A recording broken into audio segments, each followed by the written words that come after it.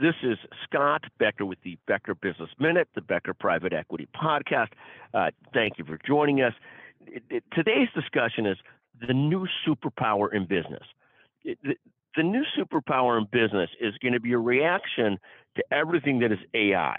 So as things become more AI driven, it's almost when you see this sort of like an AI revenue cycle company. The greatness of an AI revenue cycle company is not just that they're able to automate all parts of the AI of the revenue cycle or so many parts of it.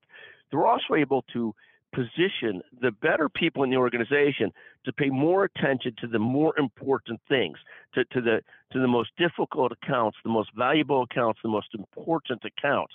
It's sort of this movement of people to higher and higher positioning in what they do. And the superpower in business is going to be as follows.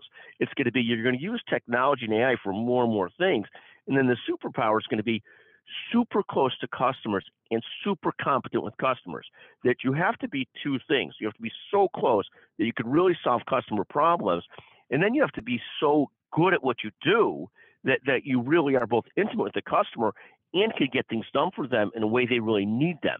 So we view this sort of new superpower in business as we get into an AI-generated world as to be this concept of customer closeness, customer connectivity, coupled with customer competence that we're doing a great job for customers.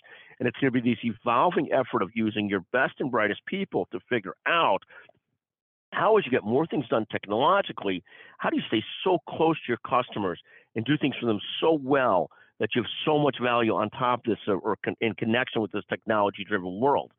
This is the new sort of superpower, the new thing that we're seeing. What a fascinating world it's going to be. Thank you for listening to the Becker Business Minute, the Becker Private Equity Podcast. Thank you for joining us today.